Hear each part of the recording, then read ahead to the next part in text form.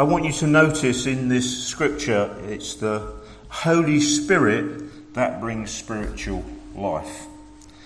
And my question is, how does the Holy Spirit bring spiritual life? It's a natural question.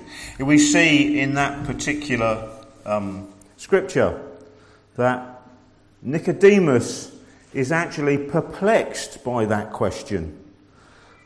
He was asking again about the Holy Spirit and being born again. And Nicodemus says this, "What do you mean? How can an old man go back into his mother's womb and be born again?" He just can't understand what Jesus is saying.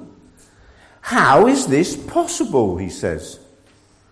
Nicodemus had not been born again, so he couldn't perceive or conceive or imagine how this would be possible.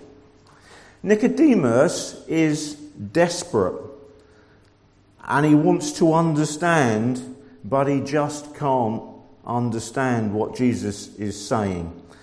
Why? Because for him it's a completely new paradigm.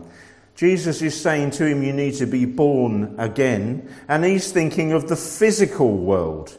Jesus is speaking of the spiritual world. It's a completely new paradigm.